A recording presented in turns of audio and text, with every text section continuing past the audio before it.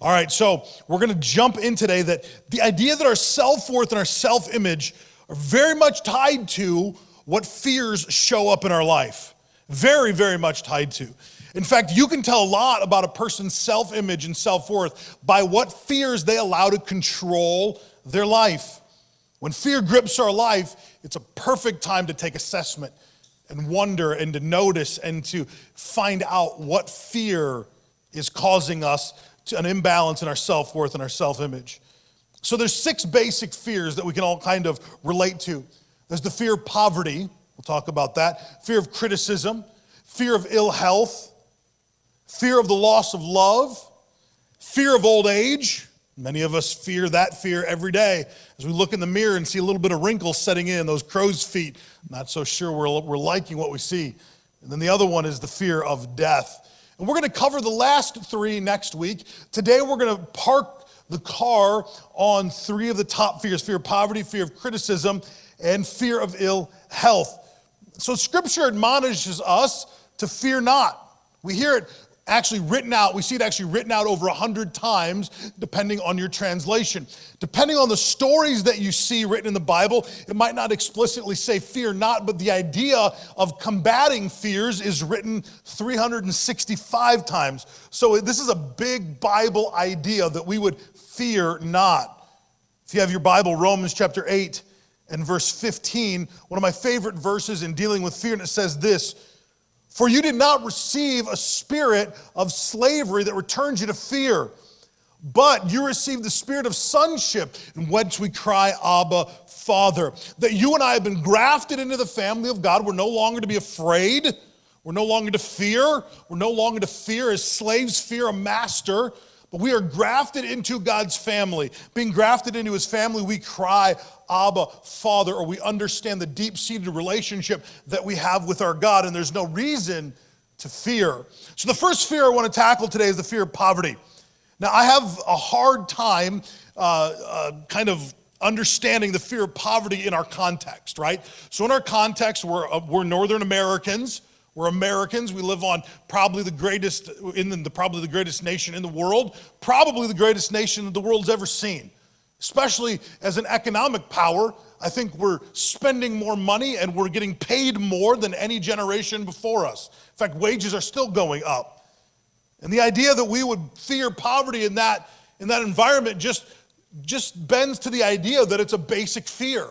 It's a basic fear that we'll run out of money.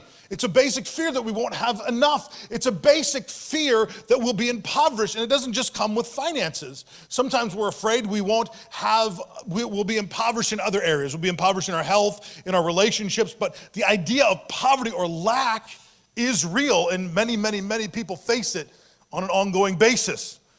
2 Corinthians, chapter 8 and verse 9 says this: "For we know the grace of our Lord Jesus Christ, that though he was rich for your sake, he became poor, so that through poverty we might become rich." So this is the words of the Scripture. These are holy written words, that Jesus became poor so that we could become rich. He gave up his kingly status, lowered himself to a human, didn't have the wealth of heaven at his disposal here on earth the way that he did when he was living in heaven at the right hand of God. He gave all that up, impoverished, so that we could become rich. Yet many of us fear the idea of poverty. And rich is relative, right? Rich is always a relative term. Whatever's rich to one person isn't rich to another person. If you look currently, I think it's the Mega Millions lottery, and I'm not telling you to go play the lottery, but this week would be a good idea. It's just reached over $500 million. And trust me, if you win, I will take your tithe. I'm not gonna shy away from that. You would too. But the idea is that this massive amount of money is on a marquee, and somebody's going to win it, or maybe multiple people, and their lives will instantly be transformed, and what they saw as poverty and riches will have a new definition. They'll have a sudden new definition of what poverty and riches are instantly, because their lifestyle will be changed. See, each of us have a different definition of poverty and riches, but whatever it is for you, it always comes to the station of, am I fearing lack or am I fearing a shortage of finances and resources? And I don't believe we have the right or even the responsibility to fear poverty because we have a God who's already impoverished himself. We have a God who's already laid it all out on the altar and said, I've paid the price so that you can have what you don't think you can have. See, fear of poverty is one of the biggest ways we turn off our purpose, because we fear that if we step out into the great destiny that God has for us, there won't be enough resources. There won't be enough money. There won't be enough time. There just will be impoverished and boxed in by limitations of resources. And God's expecting us to go beyond that, to conquer that fear. There's a biblical definition of poverty is very, very strict. In Proverbs chapter 10, in verse 15, it says it like this: the ruin of the poor is their poverty, not their bad habits, not their heart issues. The ruin of their poor is literally the poverty that they're living in. The poor, they're hated even by their neighbors. That's a strong statement. But we see it every day of the world. We see people drive by, folks who are impoverished, and give excuses as to why they are impoverished rather than lending them a heart or a help. We see folks who give all kinds of reasons why the poor are in the state they're in rather than helping and giving a helping hand. The Bible says it's a true fact. It's one of the reasons we fear poverty, that folks will turn on us at times if our life is too impoverished. Proverbs chapter 19 and verse 7, very, very, very strong language about poverty and the poor. But the Bible also says that blessed are the poor, for they'll inherit the kingdom of heaven. Blessed are the poor in spirit. See, we forget that the Bible lays a clear and cut dividing line, that finances or lack of resources or a poverty state is not for us to live in, and that beyond the poverty-stricken state that we might find ourselves living in, that God can rescue us and restore us and bring us out of it so that we don't have to fear being looked down on, so that we don't have to fear being a dredge on society. And that's not how we as Christians should even look at the poor, but the Bible's truthful in saying that that's how many people do. Not that it's right, but it's what happens. And many of us, we fear that state. We fear being looked at as someone who's a taker and not a giver. We fear being looked at as someone who's not responsible. And so then we fear this idea of poverty. And in fearing poverty, we never step out in our full purpose and potential. We never really go after what God's called us to, because what if the money doesn't come in? We never really go do what God's called us to, because what if the plan doesn't work out? We never go after that education that God's calling us to because it will add to our debt and our bottom line. We never go after that business that God's put in our heart to birth, because what if the finances don't work out? Listen, he's already made a way. The Bible says he's already became poor so that we can become rich. All we have to do is start to live in that space, to get away from the idea that there's lack of resources and move into the place where we know God will provide. That if we'll step out and do what he's called us to do, that he will provide. There are so many stories, one after another through scripture and one after another through personal life experiences, that point to the idea that once someone recognized their calling and their destiny, that when they stepped out in it, the provision was there, that the provision was there. But how often do we allow the fear of poverty to choke the life out of us? How often do we allow the fear of poverty to choke a dream out of our heart? We know we should go for it. You know, there are folks, even in this room today, who have defeated the fear of poverty, at least to one level or another. And they've said, you know what, I'm going to take a step of faith and start my own business or get that education or move on a different track of business so that God can bless my life, because I know that's ultimately what he's calling me to. And they faced the fear of poverty head on and went after their God-given dream and purpose anyway. You know, there are some folks who failed multiple times, but they still picked themselves up, dust themselves off, and went after it. Because they knew they couldn't fail forever. They knew that even if they failed once, that didn't mean they're destined to fail a second time. The fear of poverty is akin to a fear of failure. Biblical definition of poverty is strict and it's hard, but it points us into a different direction, that we should become victory conscious. That we should be people who live in this idea or this doctrine that we preach of Christus Victor, that Jesus Christ is the victory. That everything that we could have need for in this life, he has already paved the way. He has already won the battle. He has already made available to us. That he is the victory. That if we accept Jesus into our life, that we are accepting in the victory over any shortcoming, over any lack. 2 Corinthians again, for you know the grace of the Lord Jesus Christ, that though he was rich, yet for your sake became poor, so that through his poverty you might become rich.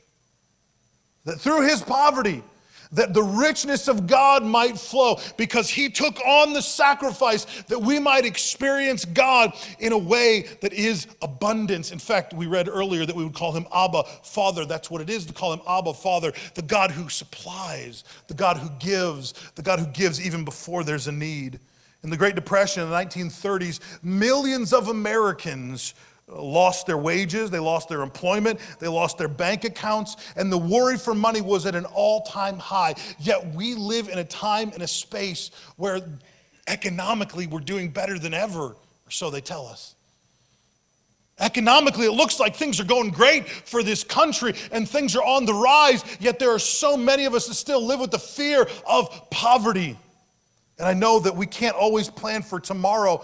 And I'm not denying that there are economic hardships at times. I'm denying it's right to derail your purpose. I'm denying it's right to control your life. Economics and finances are so finite. They should not tell you what you can do with the dream that God has put on your life. You should go to him first and his calling only, and that should be your only motivation. Not will the money work out, not what do I do if the money's not there. No, you go and do what God told you to do. It doesn't mean you're not prudent with your finances. It simply means you can't be led by something as insignificant as money. Money doesn't tell you the plan and the purpose that God has for your life. Only he can deposit that into your heart by the Holy Spirit. So we need to change our mind's perspective. We need to change our mind's perspective to becoming victory conscious. When we get to the state in life where we accept poverty, we say things like, I'll never have enough. I'll just never have enough. We say things like, I need to be content in my current situation. Contentment is one thing. We need to learn to be content. But contentment doesn't mean that I have voided myself from all dreams, all goals, all purpose, all destiny. Being content isn't about saying there aren't better days ahead. Being content is saying I'm content where I am, but I know that God has a purpose and a plan for my life that's larger and bigger than what I'm living right now, and I can go after it. And it doesn't matter if you're 9 or 90, this applies. The fear of poverty often becomes a self-fulfilling prophecy where we muddle over the thoughts in our mind and in our hearts so often that eventually what we feared the most happens and poverty wrecks our life. I don't have enough money, and we keep thinking in our mind and our heart that it's never going to change. My station's never going to change. My job is never going to change. The income I have is never going to change, and so it doesn't. And we live short of our potential. If we would change our minds and our perspective to being victory conscious and know that we have an abundant God who can supply all of our needs according to his riches and glory, we could refocus and reframe our life so that we can live free from the fear of poverty. This next fear is one that is very difficult for most people, and I put it right in the middle today because it hinges, and it is the hinge point for the fear of poverty and also for the fear of ill health. It's the fear of criticism. Fear of criticism. The fear of what will they say, right? The fear of criticism is always about this idea that they are going to tell me that I can't, or they are going to tell me that I'm wrong, or they are going to tell me that it won't work out. There's this fear of criticism that's nagging in our heart. 1 Peter chapter 2 and verse 23, it says, when Jesus was reviled, he didn't revile in return. When he suffered, he didn't threaten, but he continued entrusting himself to him who judges justly. He continued trusting himself to the one who called him. He continued trusting himself to the God who judges justly. Jesus had opportunities where people kicked back at him and said, you can't possibly believe you're the Son of God. You can't possibly believe that you're called to this mission. You can't possibly believe you're going to save the world. He didn't cut them back, say, you don't know what you're talking about. He didn't push back. He didn't sink into that thought of criticism and say, maybe they're right. Maybe I can't be what God's called me to be. You know, it's an easy thing to compare ourselves to Jesus, right? Always, all the time, right? We're always going to fit that standard in that mold. Yet that's what the Bible calls us to. That we would become so steadfast in our purpose that when critics come and when the criticism comes, we can say, no, you don't understand. I know what I'm called to. You might not like it. You might not agree with it. You might not understand it. The they-sayers might be very, very loud, but it doesn't matter what you say about my life. I know what God's called me to do. And in knowing that purpose for my life, I have to go after it with everything that I have. Not that we should cut back and be negative back to these individual they-sayers. Not that we should tell the they-sayers they don't know what they're talking about and try to win the debate and the argument, but that we should be secure in He who judges justly. I've never really found out who they are anyway. You ever notice that? The they-sayers, they say I can't do it. They say this is a bad idea. They say this isn't going to work. I've never really found out who they are entirely because they're imaginary beings, people who plague our minds. They're the whispers of thoughts and conversations that we've had around our circle of influence, and all of a sudden they tend to seep in and direct us away from the purpose that God has for us. Now, this is not about discounting good and godly advice. I'm not saying that we discount good and godly advice. In fact, we'll talk about that in Proverbs chapter 15 in a minute. But they stupefy enthusiasm. They cut down personal initiative. They destroy imagination. They make it practically impossible for you to accomplish anything above mediocrity because that's all they can believe for themselves. That's all they can entrust themselves with is the mediocre and the average. So they can't see anyone like yourself doing anything great with their life. You have a purpose, you have a destiny that is so much bigger than yourself, that is so much greater than what you're living right now. That purpose and that destiny cannot be cut short by criticism. It should not be cut short by those who would tell you what you can't do. A few years ago when my wife and I moved, I guess 7 years ago when we moved from Pittsburgh, we had this house that we had owned for about a year and a half. God had moved in our heart to move away from Pittsburgh, so we're going to put our house up for sale. I contacted the agent who we bought the house from, and she said, well, you overpaid. I said, wait a minute. You told me a year and a half ago I got a good deal. What are you talking about? Well, the market's changed. It's a different market now, and it's just not a good time to sell. You need to wait. And I thought, you know what? I could take that, but I know what God's called us to do, so I need to put the house up. I put it up for sale by owner. There was a house next to us who had been for sale for a little over 2 years. A couple walked in that house. They walked right out, saw the sign in our yard, asked if they could walk through our home. It wasn't done up well. It was just kind of the middle of the day. And I said, sure, the house is for sale, so come on in. They came on in, they walked through the house, walked through the home, and the young lady came down the stairs, just tears in her eyes, and I knew we got a sale. Hallelujah. Had a check in my hand. And I drove past that realtor's office laughing all the way to the bank. Because she was a they-sayer. You can't sell in this market. You can't sell right now. You can't possibly make more than you paid for it. All of those things weren't true. Not one of those things were true. We sold it. We sold the house in a week. We sold it without a realtor, so she lost out on a commission. And we sold it for more than we put into it, quite a bit more than we'd put into it. Listen, you don't have to look at people. When God tells you to do something, don't look at people's opinions. Only count on His word. And I don't pay people to tell me what I can't do. I can get what I can't do for free any day of the world. And you need to take that same attitude. You don't allow your boss to tell you what you can't do. You don't allow employees to tell you what can't be done. You don't allow people around your life to influence you in a way to tell you what you can't do, especially trusted voices. You always, always, always go to what God has called you to do. And what God has called you to do will work out far above their opinions every time, every single time. We have to kill this fear of criticism. But it's linked very heavily to the fear of poverty, because the fear of criticism says that if it doesn't work out financially, that they will be right and their words will have come true and they will be who I'm responsible to, even though they are people we can't even mark. They're folks that are imaginary. They don't really matter.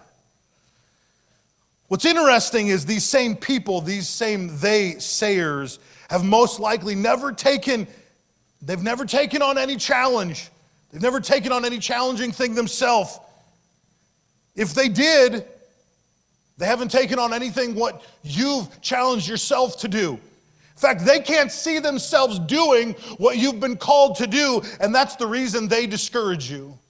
They-sayers look at life in their small context and say, I don't know that I could do that, so why should I believe that they can? To kill the fear of criticism, we need to come to a place where the theys no longer matter. Proverbs chapter 15 and verse 31 says this: the ear that listens to life-giving reproof will dwell among the wise. That there is life-giving reproof that God will bring to our life. There are those who God will put in front of us to help guide our path. That's not the same thing as a critic. That's a mentor, that's a coach, that's a guide, that's a wise voice. That's not the same thing as a critic. Critics just want to tear you down and tell you what can't be done. Coaches will say, listen, let's reevaluate, let's rearrange, let's try to take a different position so that we can gain more ground. Critics just tell you it'll never happen because it can't happen through you. Their voice needs to be silenced and dead in your life, the they-sayers. We can't fear criticism anymore. There are so many critics. There are constant critics, movie critics, political critics, critics on every level. Many times, most of them have never done what they're criticizing. They've never fulfilled the goal that someone else is trying to fulfill. I watch the Olympics every once in a while, and I love watching Michael Phelps because he's winning gold medal after gold medal, and all of a sudden, you'll hear the commentary, well, his stroke's a little off. How many gold medals has he won? A lot. How many gold medals have you won? 0. Shut up. Anyway, that's how we have to look at our life. Why would we allow someone who can't get their own life straight, who's not living in their own destiny, who's not living in their own purpose, why would we allow them any voice at all in our life? If they won't live their purpose, if they won't live their destiny, if they won't live with what God has called them to, they're not a valuable voice. They're just a critic. You need to shut that voice down. We need to come to a place where we listen to life-giving reproof, but we cut out critics for critics' sake. The next fear I want to talk about is the fear of ill health. It's a fear we all know very well. It's the fear that stops so many people dead in their tracks of pursuing their dream. It's a fear that steals away from us potential because we think if we go do what God's called us to do, what if that terrible thing happens? What if the trait of cancer that's in my family, God, what if it happens? What if I get sick? God, what if I can't make it through? What if I can't make it through the sickness? What if I can't make it through the ailment? What if I just can't shoulder the weight of the pain? A few years ago, many of you know, I tore a tricep tendon off both arms at the same time. Now, I had a friend and a coach in helping me plant the church, and a ministry coach who had planted 9 churches in his life, and Phil is a great man. One of the churches that Phil planted during the time of planting it, he had cancer. He found out he had cancer. And he told me when we were planting the church, don't ever let the church see you sick. Don't ever let them see you sick, because if you do, they won't come back. Because from his experience, the pastor who planted the church got up in front of his congregation and said, I'm sick, I'm gonna have to deal with chemo treatments and other treatments, and my body's probably going to get weaker and weaker before it gets better. He's just being practical. And what happened was he saw many people fall away from the church during his time of sickness, and it shouldn't be that way. Now those thoughts were ringing through my head when I hurt my arms, but there was no way to hide it. I was gonna have a brace from my shoulder all the way down to my wrist on both arms, stuck out like Frankenstein. There was no way I was gonna hide it. So I was determined, I'll miss one Sunday, but that's it. I don't care how doped up I am on painkillers. I don't care if I make any sense at all from that microphone. And I don't think I did that first Sunday back. I said, I don't care what happens. I'm going to put myself in front of that congregation to kill that fear of ill health. Because the idea was the fear of ill health said, you're not perfect, and they won't take a leader who doesn't show perfection. And because they won't take a leader who doesn't show perfection, it'll kill the arc, it'll kill the momentum of your church. So what are you going to do about it? The only thing to do about it, stand in front of fear and say, nope, you're not going to have this one. You're not going to win this battle. But so many people become hypochondriacs when it comes to ill health. At the slightest feeling of a sniffle, oh, I can't do that now. I can't do what God's called me to do now. I got to put it off for 6 months until this cold goes away. Or how many of us will see the commercials on television and think, well, the flu is coming, better get my flu shot. Listen, I'm not saying you shouldn't do the prudent thing. If that's right for you, get your flu shot. What I'm saying is deny the right of the thought of ill health to rule your life. Deny its right to rule your life. It doesn't get to take away your purpose. It doesn't get to take away your destiny. And then jump to what Scripture says. 3 John chapter 2, beloved, I wish above all things thou mayest prosper and be in health, even as your soul prospers. There are folks who will read this and say that's just a general greeting. Come on. He's just greeting the people who are reading the Scripture. No. True, but no, it's not just general greeting. He's also pointing out a scriptural definitive that we can be in health and prosper even as our soul prospers. So as we are on this journey of the soul, as we are pursuing our passions, as we are pursuing the destiny that God has for us, we can live in a place that is prosperous and healthy. It's promised to us. But some folks get the sniffles and they run to the hills. Good God, I can't accomplish what he's called me to, because look what happened. I stepped out in faith, and now all I am is sick all the time. Beat sickness. Don't give up your dream. Jeremiah chapter 17 and verse 14. The Lord, heal me, and I will be completely well. Rescue me, and I will be perfectly safe. You are the one I praise. Psalms chapter 30 and verse 2. I cried out to you for help, O Lord, and you healed me. Luke chapter 4 and verse 40. All those who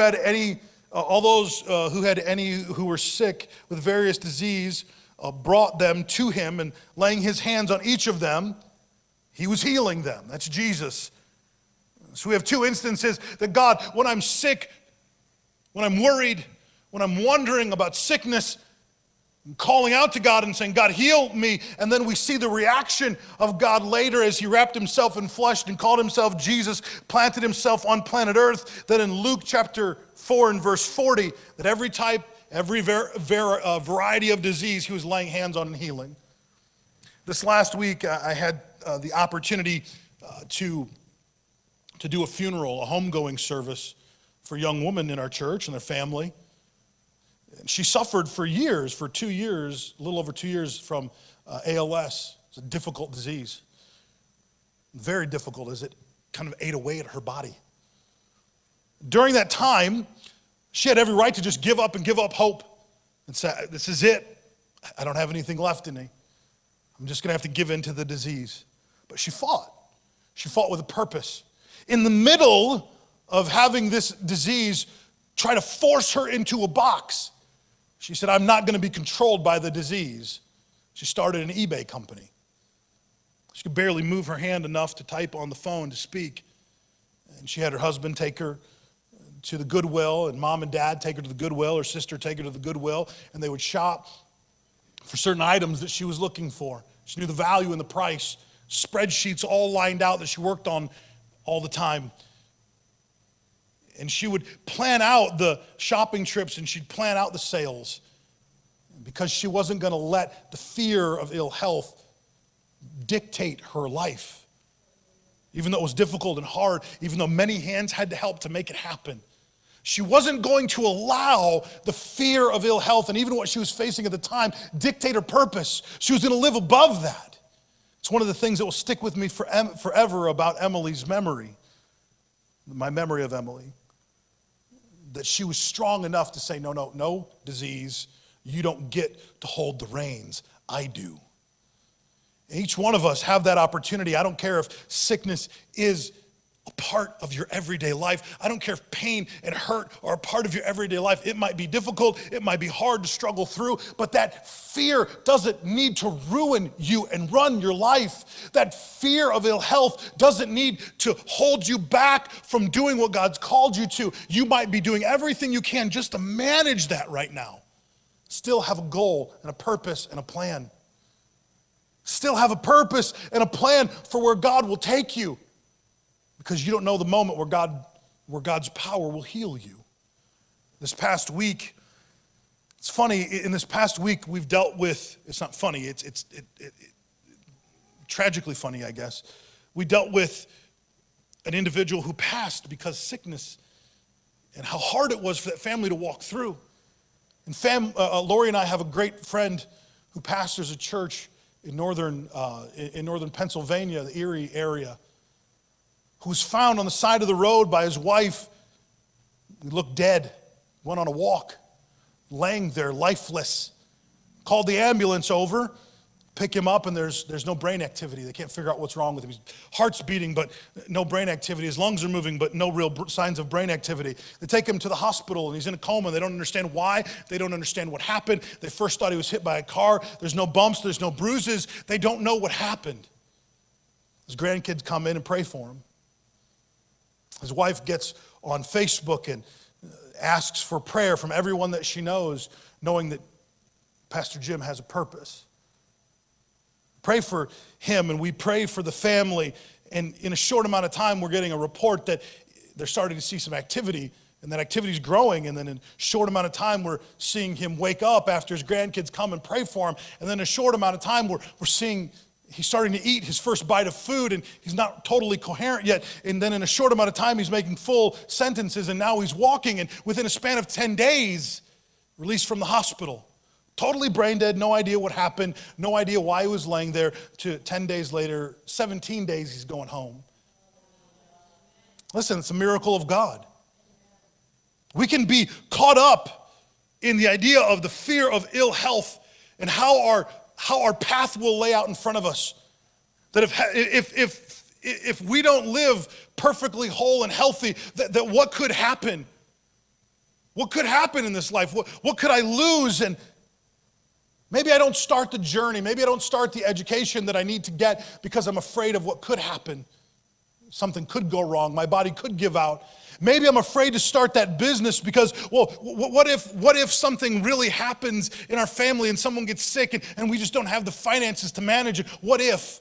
And we start to allow the what ifs of the fear of ill health to control our life rather than the word of God and destiny that he's put in our heart. I don't know your individual path, and I don't know how hard it could be, and I don't know how miraculous it could be, because there are two stories that I was faced with this week. One was difficult, and she pushed through, and even in pushing through, she didn't allow the fear of ill health to dictate her life, and the other was totally miraculous, and I can't for the life of me reconcile the two, but I know this, that fear of ill health has no place in either story. That in either story, that fear of ill health has no place. And sometimes it's not for us to understand the nuances of what happened and why. Sometimes it's just for us to conquer the fears that want to come against our heart and our mind. Too many times these fears become excuse-itis. They become reasons not to do. And as I said before, the fulcrum between the fear of poverty and the fear of ill health is the fear of criticism, because the fear of criticism says if you get sick enough, they're just going to tell you how bad it is. And if you get sick enough, you're not going to have people of faith around you to encourage you, to build you up. The fear of criticism says that if you go after the dream that God has for your life and something happens and your body gives out, well, what will they say? Who cares? I'm at the place now in my life, and maybe I'm getting a little stubborn, maybe I'm getting old, maybe I've seen enough life to understand. I don't know how it's all going to work out perfectly. I wish I did. I wish I understood that tomorrow God was going to do X, Y, and Z in my life, and I was going to take path A, B, and C, and everything was going to work out perfect. I wish I knew every individual step. You know, he never has shown me that. You know all that he's told me? Believe. Have faith. Kill fear. Fear not. Don't believe the lie that fear would put in your heart or in your mind. Don't allow it to have a seed that germinates, that destroys your purpose. There are all kinds of things that could happen, but why do we allow the fear of poverty, the fear of criticism, or the fear of ill health to derail us from our purpose? Why do we allow these fears to put a stranglehold over the purpose that God has for us? Listen, God has great things for each and every one of you, greater than you could possibly imagine. And I don't care if you're 9 or 90, this message applies. You have an opportunity for greatness at every stage in life. The question is, will you eliminate and conquer the fears to step out to do what God's called you to do? If we are ever to really live in our purpose, it's because we killed, we decimated, we conquered these fears. They are fears that every one of us have to deal with at one level or another. And some of us deal with them because we are young, and some of us deal with them because we are old, and it doesn't matter the spectrum of age or gender or background that we find ourselves on. Each one of us must deal with these fears, and some of us deal with them daily. My question is, will you give in to fear, or will you live in the purpose that God has for you? The purpose is the ultimate thing that drives us and moves us and motivates us out of this pit, because fear is a pit of despair. Fear is real. I'm not going to lie. Listen, I'm analytical enough to know that if God said don't fear 365 times, there's a reason to fear. He wouldn't say it if there wasn't a reason for it. He said it because he's conquered the fear. He said don't fear because he's already made a way. He said, don't fear, because whatever giant that could stand in front of you, he has a sling and a stone, and you can take out that giant if you'll just use it according to your purpose. But we get caught up. We get frightened. We get pushed in a corner. And we allow ourselves to believe the lie that fear whispers, that the fear of poverty, that the fear of criticism, and the fear of ill health whisper into our life. Today, you can be a champion and conquer that fear. And it works very simply and very difficult. It's very difficult to overcome, and it's a very simple process. It's taking each one of those thoughts captive, and each one of those emotions captive, as the Bible says, that we take each thought captive and we force it into the subjection of the Word of God, of the person of Christ, that every thought that we have has to run through the Bible, and if it doesn't match up with Scripture, then it's not our thought and we don't keep it.